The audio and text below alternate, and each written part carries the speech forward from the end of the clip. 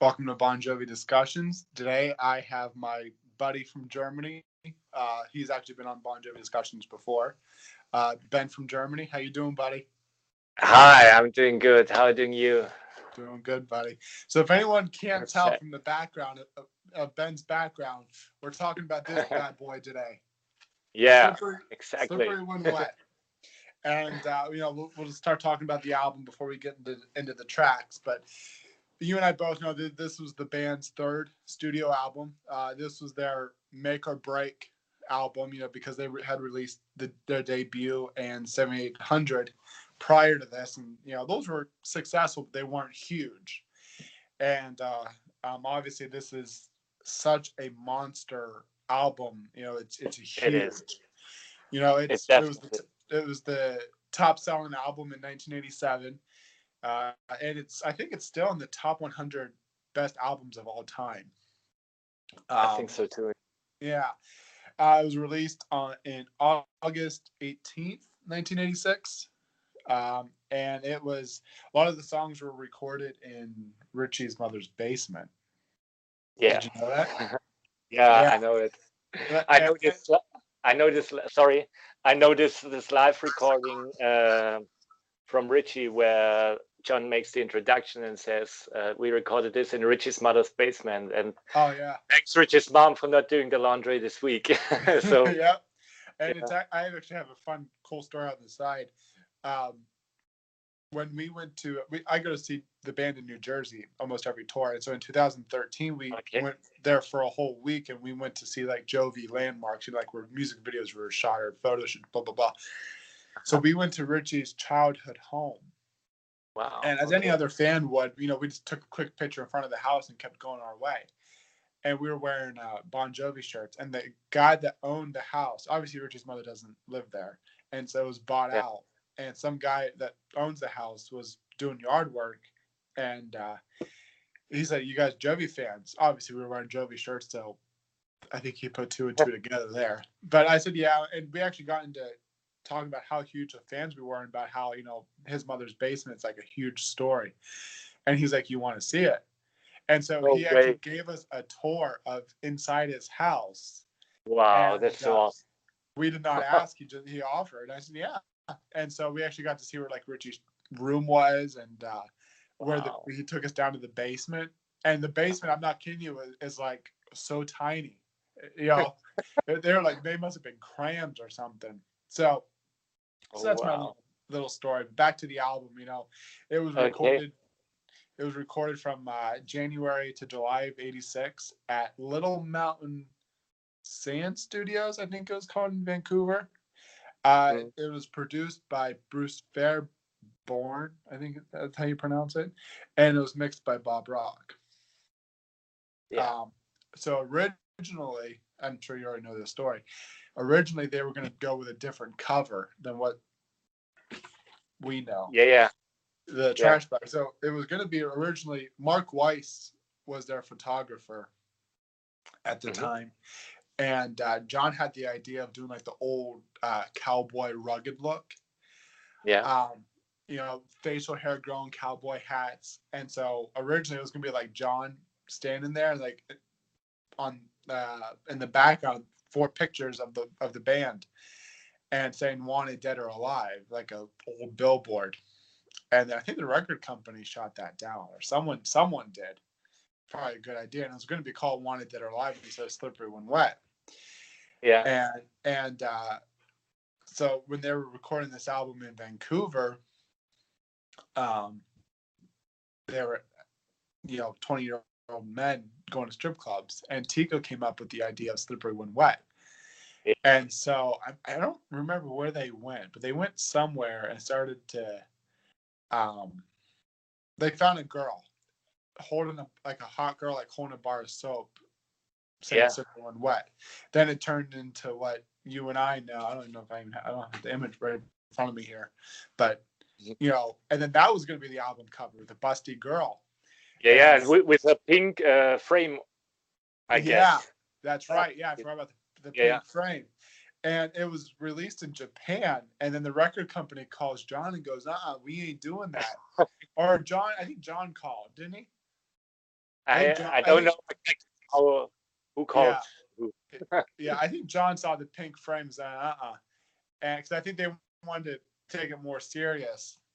Yeah. And then so he hurried over to Mark Weiss at his house, and he just took a trash bag and wrote "Super One Wet," Yeah.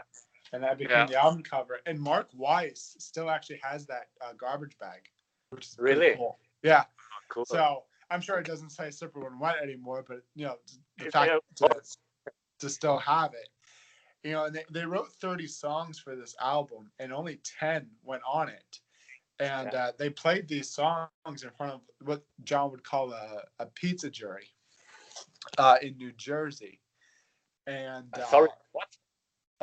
a pizza jury, I think it was called. Like it was kind of like a fan club society at the time. So he Okay. like bring all these kids or fans and put like go to a pizza joint and play the album, and they would say, "Well, this song probably would go good on the album." See what a fans' opinions were, and Yeah. I think that's how it kind of morphed in what songs were going to make the album. Um, so yeah, and then fast forward a little bit to when the album came out, they made this VHS of music videos, which I thought was really cool. We'll get into the tour here in a second, but what I love Okay. about this VHS is that in between music videos, it shows like behind the scenes of stuff, because a lot of bands weren't doing that at the time. Oh, really? Okay. Showing behind the scenes concert footage. Maybe they were. I don't know what I'm talking about, I guess, but from my judgment, from looking at other 80s bands, they really didn't do that. And then they released this album in a dual disc too in 2005, same day the Have a Nice Day released, and had a DVD. And have you ever heard the surround sound of it? Yeah. It's incredible, It's especially like Never Say Goodbye yeah. and all that. I mean, it's amazing. Yeah. I Sure. haven't played that in a while. I might have to do that. Yeah. But we'll get into the tour. I do have some notes here, so bear with me. Super Mutt tour from July of '86 to October of '87. It was obviously, and this is what I think is so cool about the band. Obviously, we talked about already about how this was like a make or break album for them, and it just blew up. It was hugely successful. And so debut in 7800, they were torn, but they were supporting acts. And then all of a sudden, they were opening up for Rat and Scorpions and Kiss. So all those bands were here. Bon Jovi was here. Super One Wet comes out. Yeah. That's what I think is so cool. And then, but as you and I both know, they were torn beforehand, and this tour was a 2-year tour, and it wore the band out a lot. John was taking steroids at the end. His voice was starting to become shot pretty much. And what I think is amazing is that after they finished that tour, 3 weeks later they recorded New Jersey, which is for another discussion. Yeah. So I thought that was kind of cool. But it was until now. For me, it's one of the best albums ever from every band. I mean, it's definitely my number one.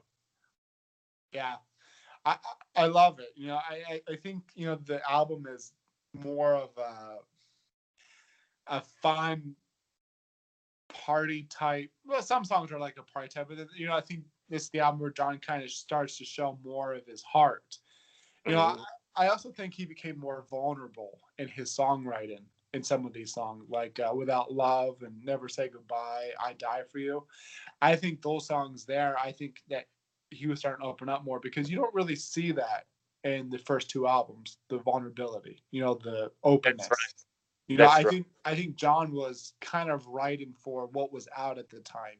And then I figured he figured, he's got to write to what is true to himself. That's my opinion. No, I'm definitely with you there. Totally.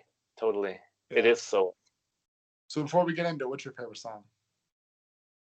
Wow, it's so hard for me to. I know that you would ask me this question, but it is so difficult for me to pick one of my faves, because I mean, of course, I love the big hits like Prayer, like Bad Name, and all the stuff.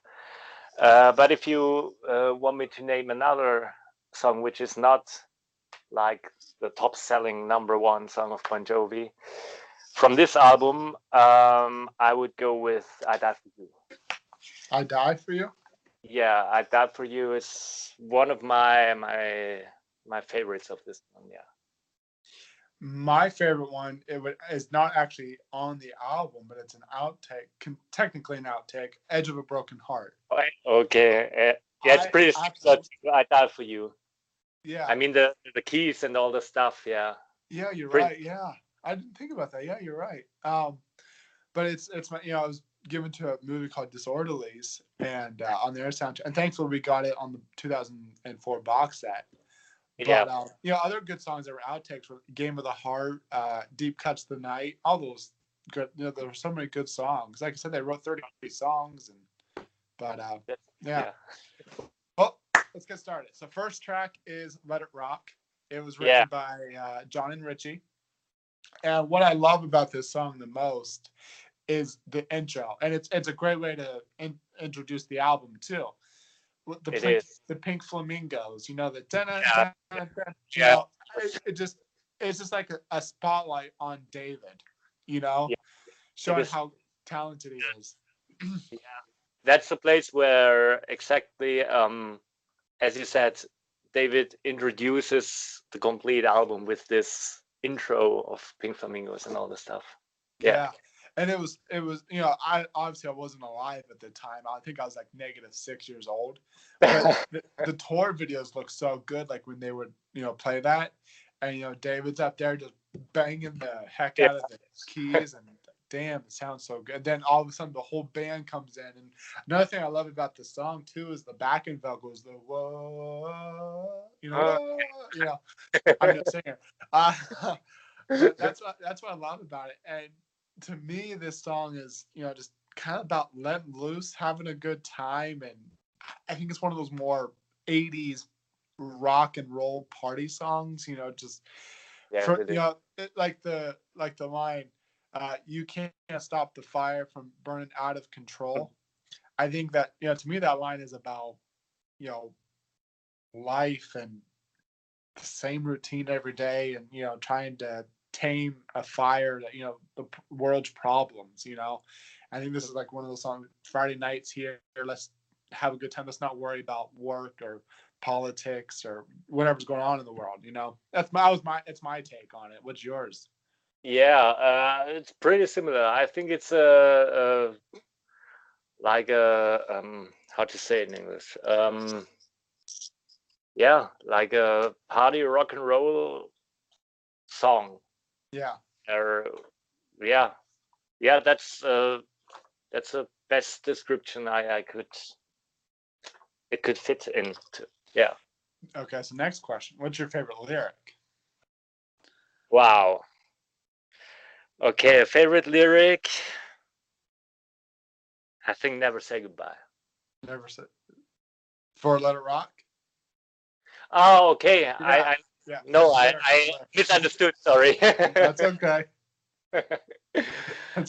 You mean from "Let It Rock"? My favorite phrase. Yeah, favorite line. Yeah. Okay. Wow. Difficult. We can come back to it too. Yeah. Okay. That's Mine is, and I won't get too disrespectful. Obviously, on this album, there's some sexual key points.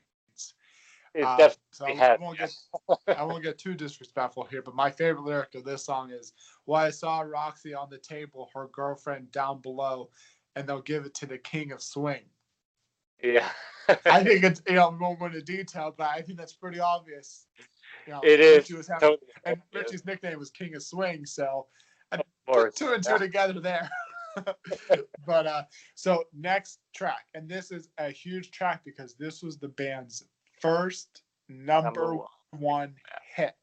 This is what blew them out of the park. "You Give Love a Bad Name," and it was released as the first single on July 23rd, 1986. It was written by John Ritchie and Desmond Child, and it's one of those great tongue-in-cheek songs. And I love how it starts out. You know, it's no music instruments. It's just shout through the heart and you're to blame. You give love a bad name, and then boom, you know, the guitar. It sounds so good. The drums.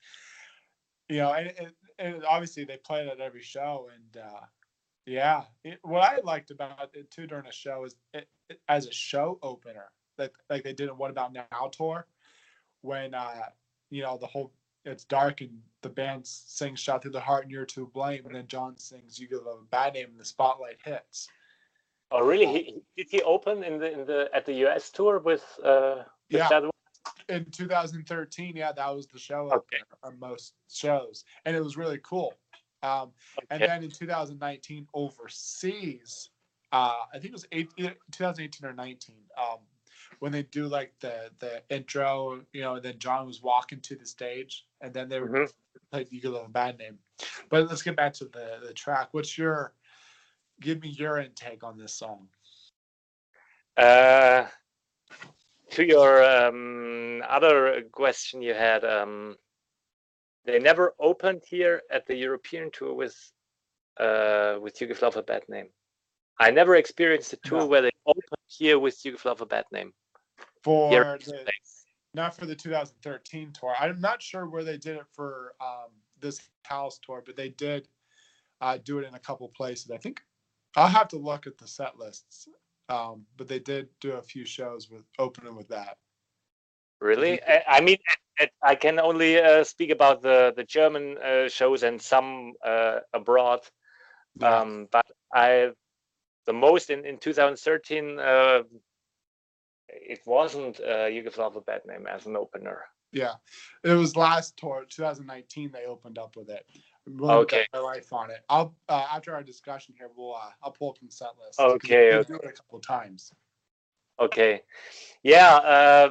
What I love so much about "You Give Love a Bad Name" is I'm in love with this riff Richie does during the verse. Oh yeah. Yeah.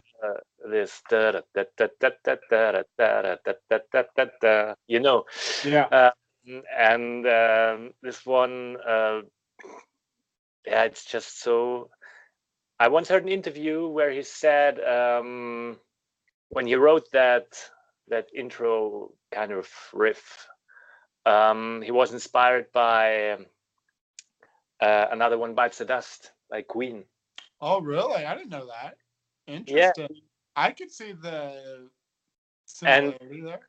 Yeah, I didn't know it before, and I thought, yeah, it makes totally sense. I see what, yeah, I can realize now what he's was thinking about when he wrote this. Yeah, and yeah, and then of course the chorus, which goes straight forward.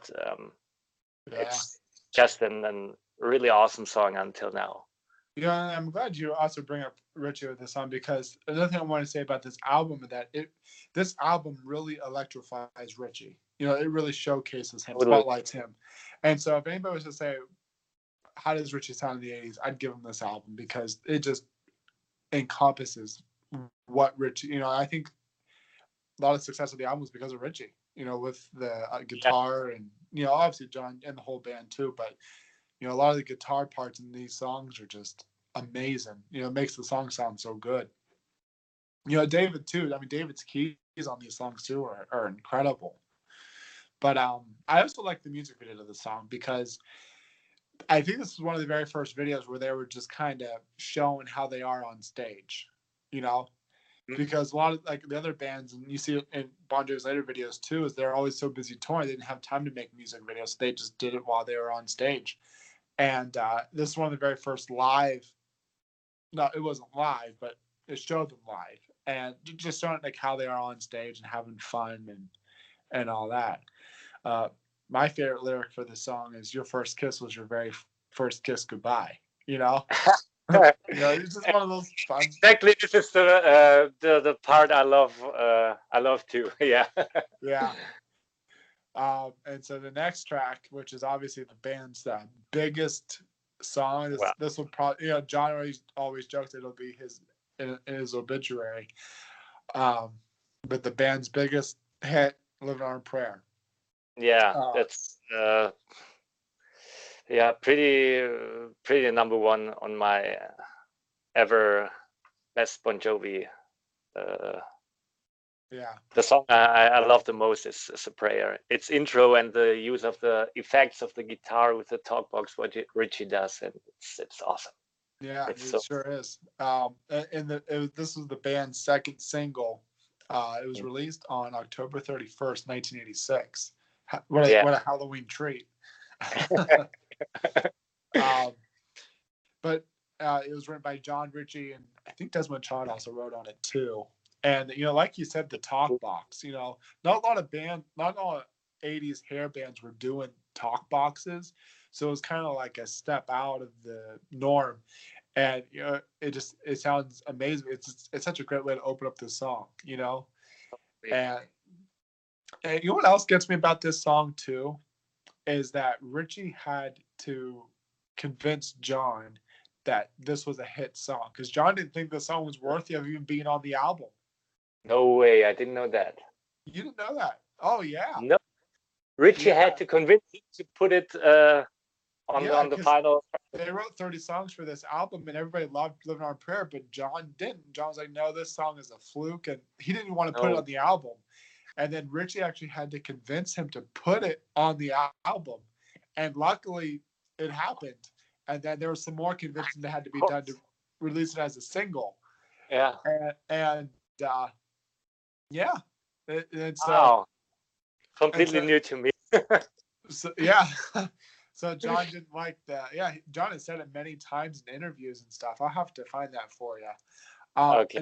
Another thing that I really like about this song, do you and it's on the VHS tape, their 1987 MTV performance. I mean, John's vocals in that just blows me away in that performance. Yeah, it is.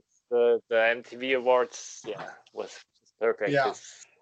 And obviously it's such a staple in the band's set list. They've opened up with it. It's been in the middle of it. I love it as an opener. Like I was saying, it's been in the middle of a set list.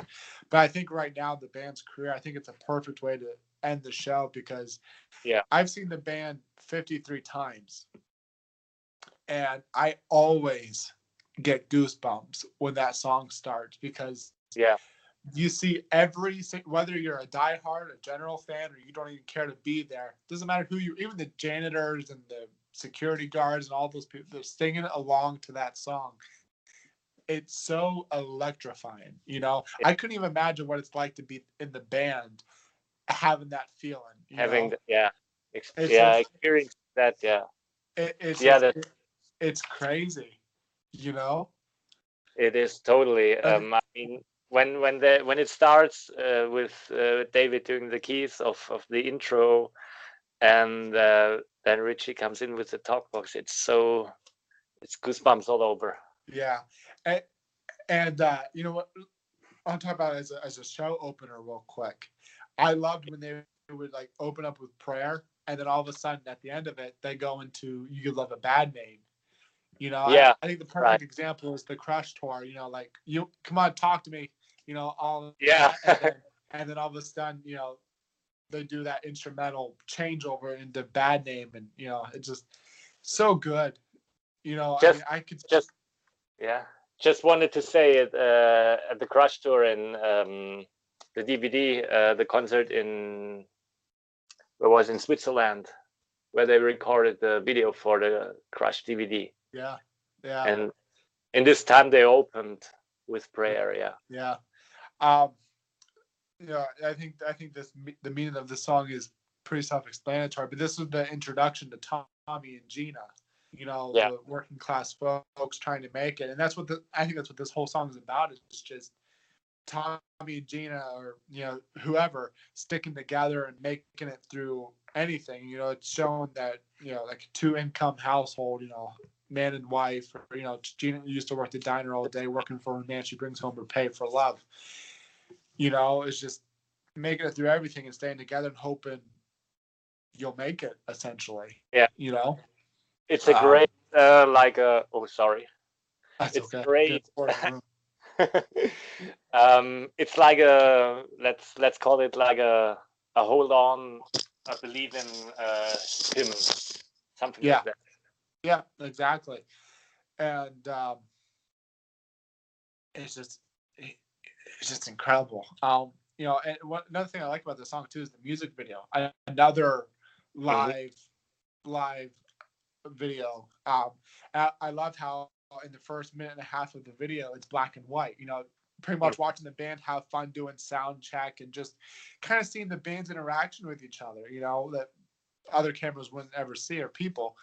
And then all of a sudden, when John's running back to the stage and he kicks his knee up and it bursts into color, because back then, a lot of TVs were black and white. And I don't know when color TV became a thing, but I think that's when Yeah, it was becoming bigger. And it was just so cool to see, that's you right. know. Um, my favorite lyric to this song is "You live for the fight when it's all that you got," Yeah. Okay. Yeah. because Yeah. it's true. If you have nothing else to It, fight for, you have, to fight. it is totally. Yeah. I Um, mean, I love most part. Which I love the most is in the pre-chorus, where it says we gotta hold on to what we've got.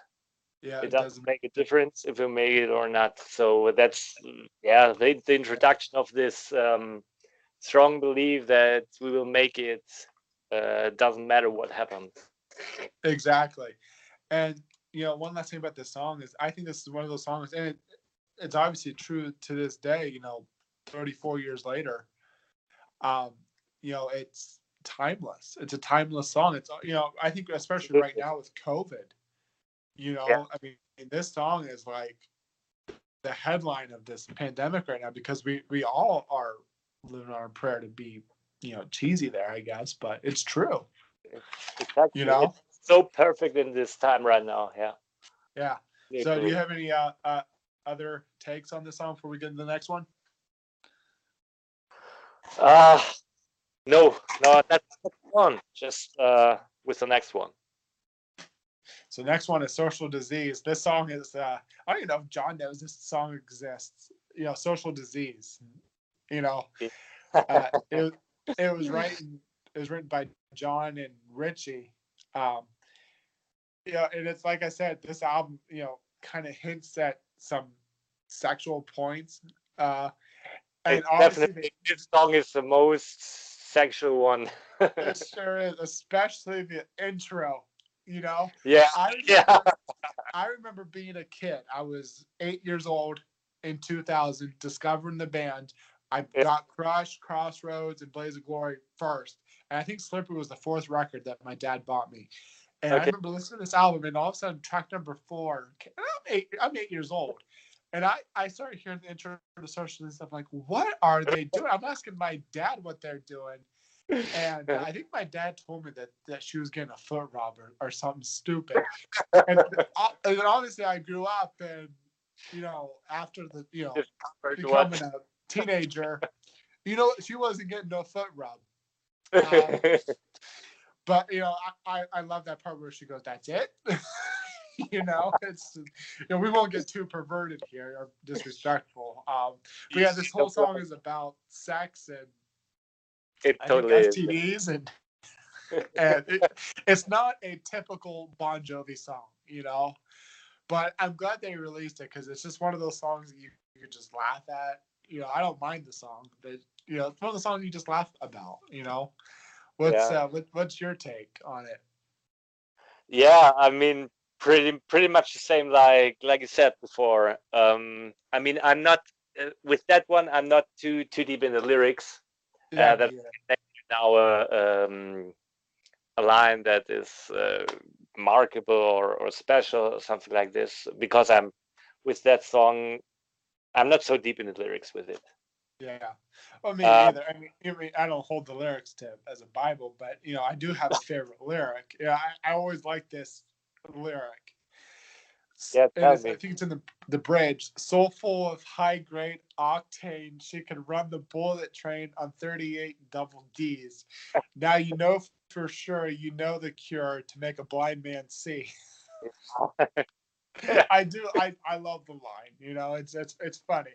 It's and they actually did this live a few times too. I think just during the Slippery tour here and there.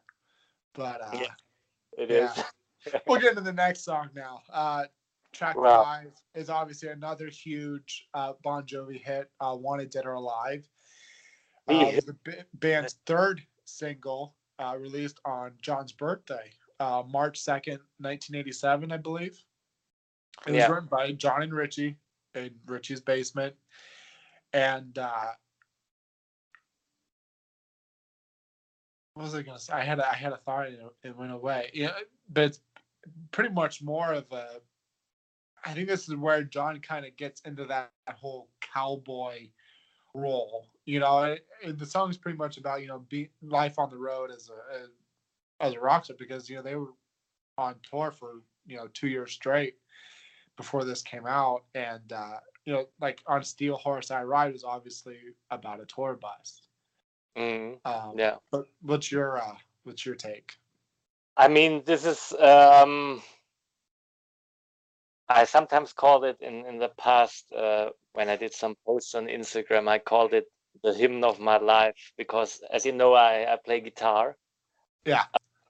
And yeah, this song is pretty much in my in every set I play, at every party, at every event I play outside.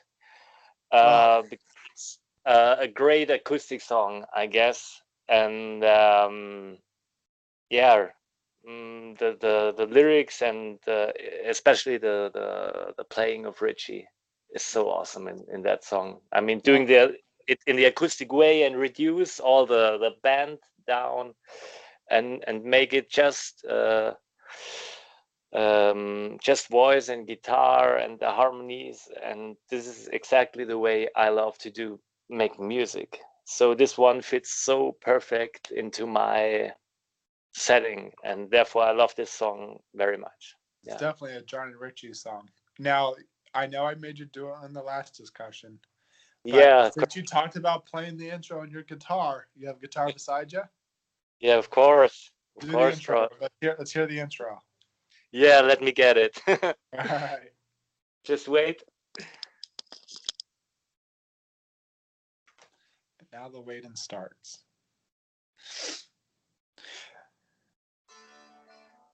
Oh, you found it.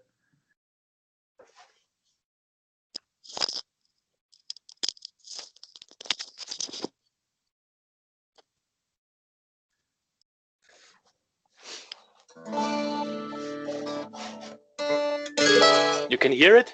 I can hear it.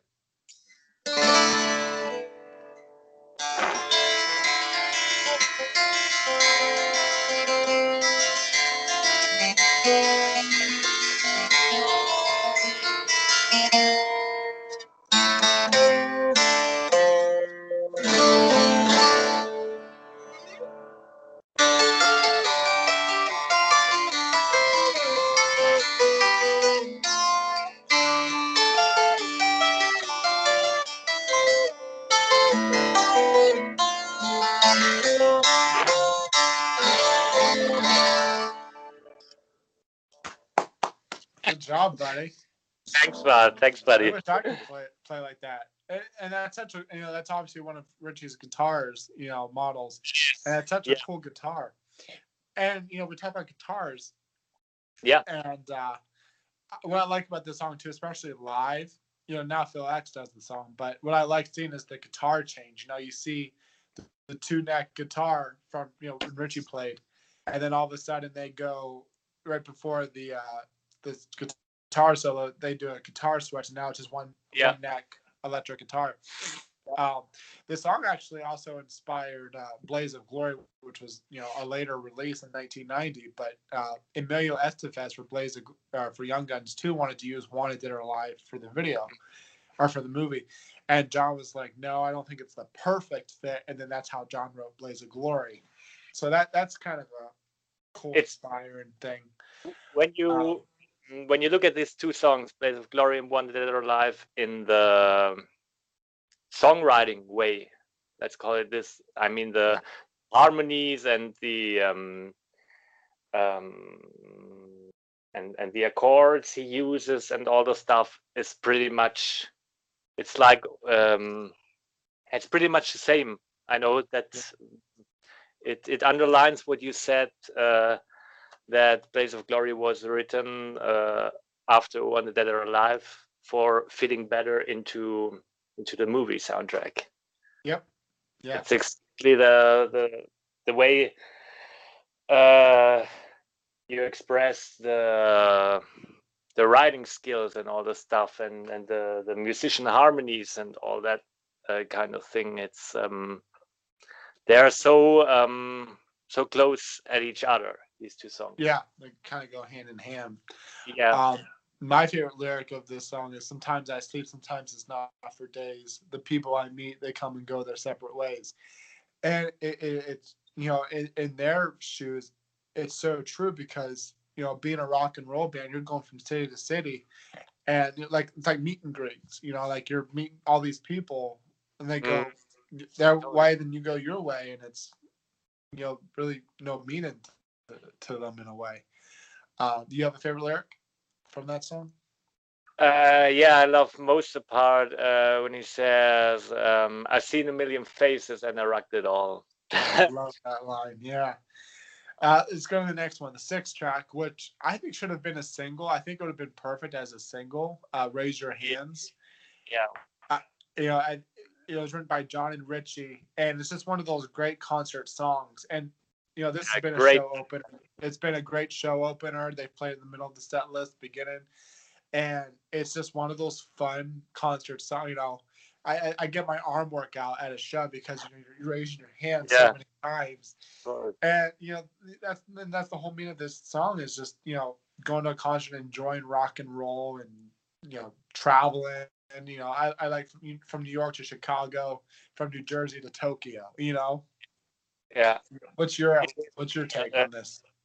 Yeah, it is, as you said, a great live performing track. It works so good at the shows. I mean, I experienced a lot of shows they opened with that here in Europe.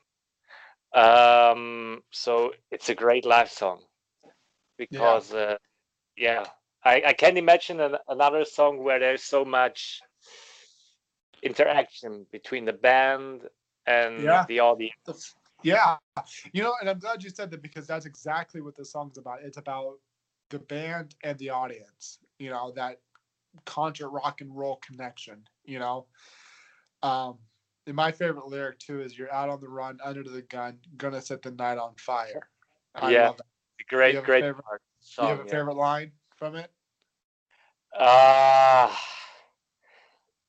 I'm not so deep in the most lyrics as I didn't play it. I guess I'm crazy for myself. So I'm not so deep inside in it that I can name you now a good line. Okay. I must be so weird that it was lyric, because I always listen to a song that, okay, this is my favorite lyric. I love lyrics. I love John's songwriting. I don't know. I guess it's weird. But next one is Without Love, and this was, like I said before, these are one of those songs where John became, I think, a little more open. And I think it's one of the very first ballads that show a lot of his emotion, and it wasn't just about sex and rock and roll and stuff that they were kind of writing about at the time. And what I really love is the guitar and keys in the song. You know, especially that intro with that, you know, on the guitar, and then you hear the keys in the back, you know, David's keys, and it's such a good song. You know, it's definitely made for David on the keys. It's definitely a keyboard song. And I don't think this was ever live, even back in Slippery Tour. I'll have to look at set list. I'm not sure if it was or not. But you know, to me, you know, the whole song's about life.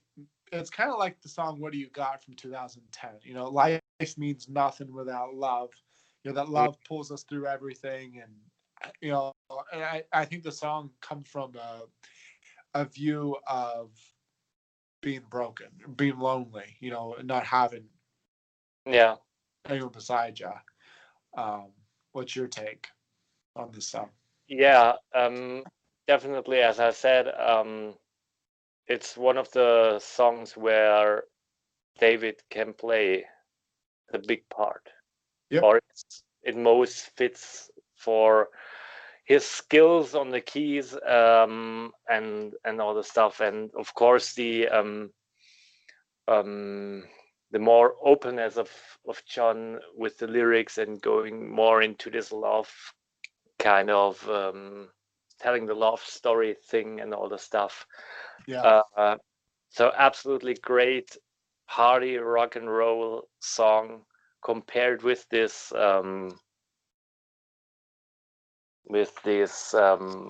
part of the love thing. Yeah. Absolutely great. Yeah. Yeah. And I have two favorite parts of the song. I absolutely love the bridge. I think this is probably my favorite bridge on the album. I Oh, see my life. There's some things I took for granted. Love's passed me by, so many second chances. I was afraid, but I won't be afraid no more. oh, I yeah. love that line. And then also the first verse. I saw a man down a lonely street, a broken man that looked like me, and no one knows the pain that he's been living. He's lost his love, and still hasn't forgiven. That's the whole. I think that verse right there kind of gives you the whole meaning of what this song is about. Exactly. But we'll go to the next one. I Die for Okay. You. Yeah. Yeah, my favorite. If you have more to say about Without Love, by all means. No, Okay. let's just go on with that for you. Okay. I Die for You was written by John and Richie. It's a fan favorite to this day. I remember John kind of brought it back on the last tour, this house tour, and I was lucky. I was not lucky to get to see it. He did a few other shows though, but it's such a good song. I think Tico shines on this album with the way he plays the drums. Yeah. It's such a good song. I think it's all about making mistakes in a relationship, but knowing that you're committed to that person, and obviously you're willing to die for that person. I think that's like the biggest commitment of all is It I is. die for you. Nothing says I love you than I die for you. I take a bullet for you. Yeah. Yeah. What's your take on the song? I mean, yeah, I love it. I love the lyrics of this song because it's exactly that what you said uh, about the way he expresses this kind of step he experienced in his relationship and all the stuff, and of course the music thing, or the musical structure of the song I love so much. I mean the beginning with David's keys and all the stuff, and this is the typical 80s style. Yeah. All the 80s bands had the sound of the keys and in the intro, and then the riff comes in with the electric guitar. That's what I love about all 80s bands. I mean, Yeah. They I'm all an have the 80s same kid. sound, but Yeah, different. Yeah. yeah. I mean, I'm an 80s kid. I love all the great bands from the 80s. Whether they are Scorpions, Guns N' Roses, Whitesnake, and all the stuff there from the 80s. And that's why this is my favorite track of that This is album. your Because favorite track. it is so 80s like, Yep. so perfectly nailed, and yeah, just great. And, I also love John's vocals. It's Yeah, only for you. I love that. I love the way his voice sounds on this song. yeah, And looking back at Slippery Wet tour videos, they did such an amazing performance of this song. I also love it when they did it acoustic. I don't think they did it acoustic until These Days tour. They would do it acoustic. It sounded really good too. yeah. It is a great acoustic version, but I prefer the original version when they Oh, play live. me I too. never, I unfortunately never heard it live in the original version Oh man. at a concert. I never had the chance to. I don't think I've ever seen it live, to be honest. I know it was played during the Circle tour and then this house tour. Oh, this house tour, I think they only did like 3 or 4 times, but I was unlucky to see it. Yeah, But cool. the the song live. I did like 5 or 6 shows on this house where it never happened for me. Okay. But so my favorite lyric of this is because our love is like a hunger, without it we would starve. And Yeah, it's kind of like that love back that to part. Yeah. back to the without love, what do you got kind of meaning. What do you go until 2010, but love is what gets us through everything.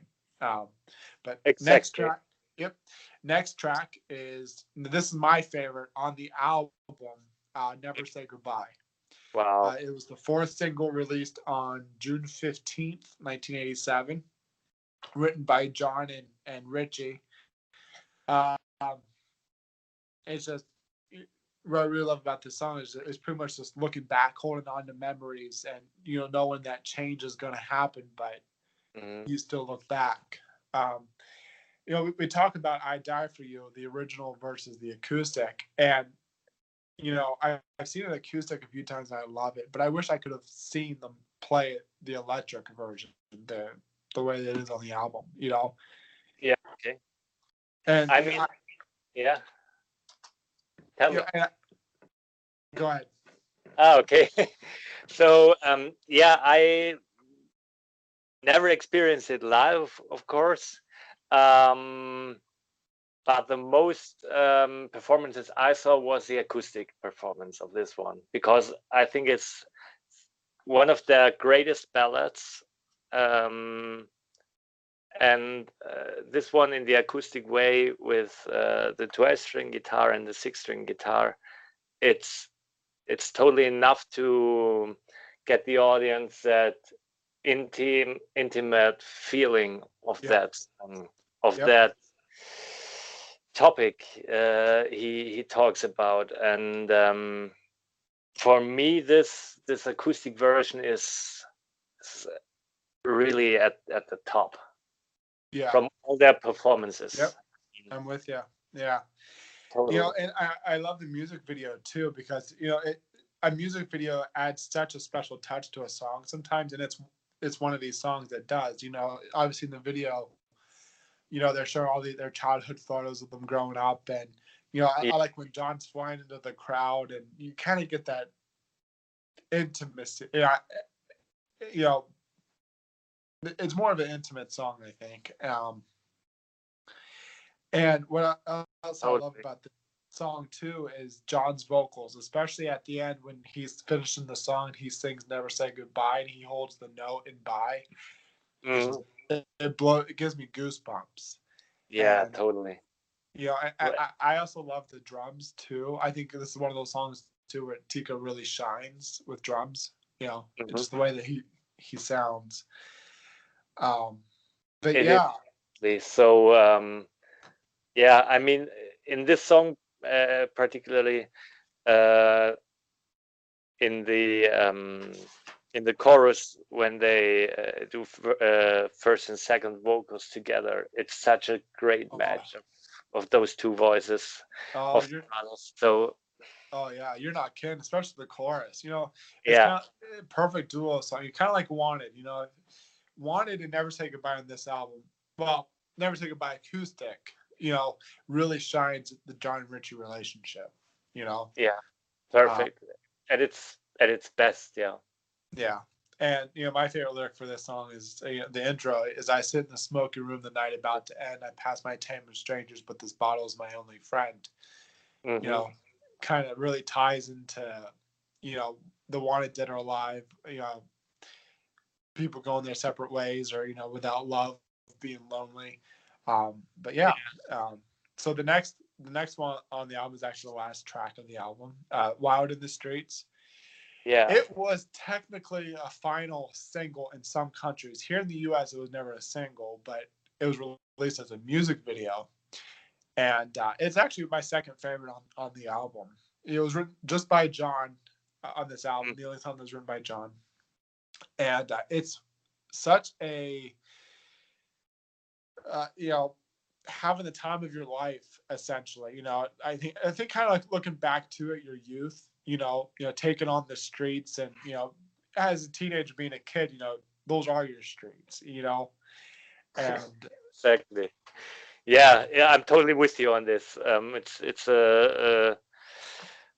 yeah, as you said, looking back to your childhood and to your youth and what you all experienced, yeah, Yeah. and just Um, put into a great track with great. I mean, this is another track where it is made for David for the keys. I think oh, this track. absolutely. So yeah, he could totally freak out on the keys on that, and it's a perfect match for him. Oh, it is. Unfortunately, I don't think we'll ever get to see this song live again. But I was listening to the Live from London album yesterday. Our performance, Okay. and I was listening to Wild in the Streets, and I was like, "Damn, this sounds so good!" And I Yeah, wish we could see it live again. Obviously, vocal wise, it's very high, and I don't think it it's very. is. It would never happen No, no, because vocally, it's not. yeah. He's not in the condition to make it. But yeah, I would love to hear it live. And we're talking about the keys too, and I also want to mention about Richie's guitar solo. Yeah, Richie and David coming together on that guitar solo. So you yeah, hear the keys, the da da da da da da yeah. da. Then Richie, Then it's Richie comes in. just Yeah, so good. And I also love the music video yeah. because if you play Wanted Dead or Alive music Hmm. video, it shows them all worn out and kind of hamster wheel kind of life. Then you put this video on, and you're seeing the good times of a show and of a tour, and it's a party song. It's a fun video too, and yeah, it's just and my lyric too is we're cruising in the backseat, making love in the Hmm. backseat. It's such a good song. I Yeah, love it. yeah, But yeah. do you have any other takes on this album or song before we wrap up? I mean, when you said you love one of the outtakes, "Edge of the Broken Heart," it's another great song. Yeah, it's I mean, it's yeah. It's a shame that it didn't made it on the record. yeah, because Um, I think it would have been. It's kind of like Living on a Prayer theory, where Richie had to tell him to put it on. I yeah, wish that it was kind of pushed that he put it on. Yeah, because I think it would have been a major hit. You yeah, know, of course. but at least we got the song, and it's so good. But but anyway, It's- yeah. At we least this was the most impressive fact. As I told you, I didn't know that Richie has had to convince John to make "Living on a yeah, Prayer" on that album. yeah. So John had said it so I can't believe this. yeah, yeah. I find an interview where John said that. They said it so many times, but yeah. But anyway, buddy, it was great having you on again. It's always a Yeah, fun chat with you. Whether we're chatting on here or talking online through messages and stuff. So I hope you're staying safe, and thanks for coming on, buddy. stay safe too, All and right, see you. take care, buddy.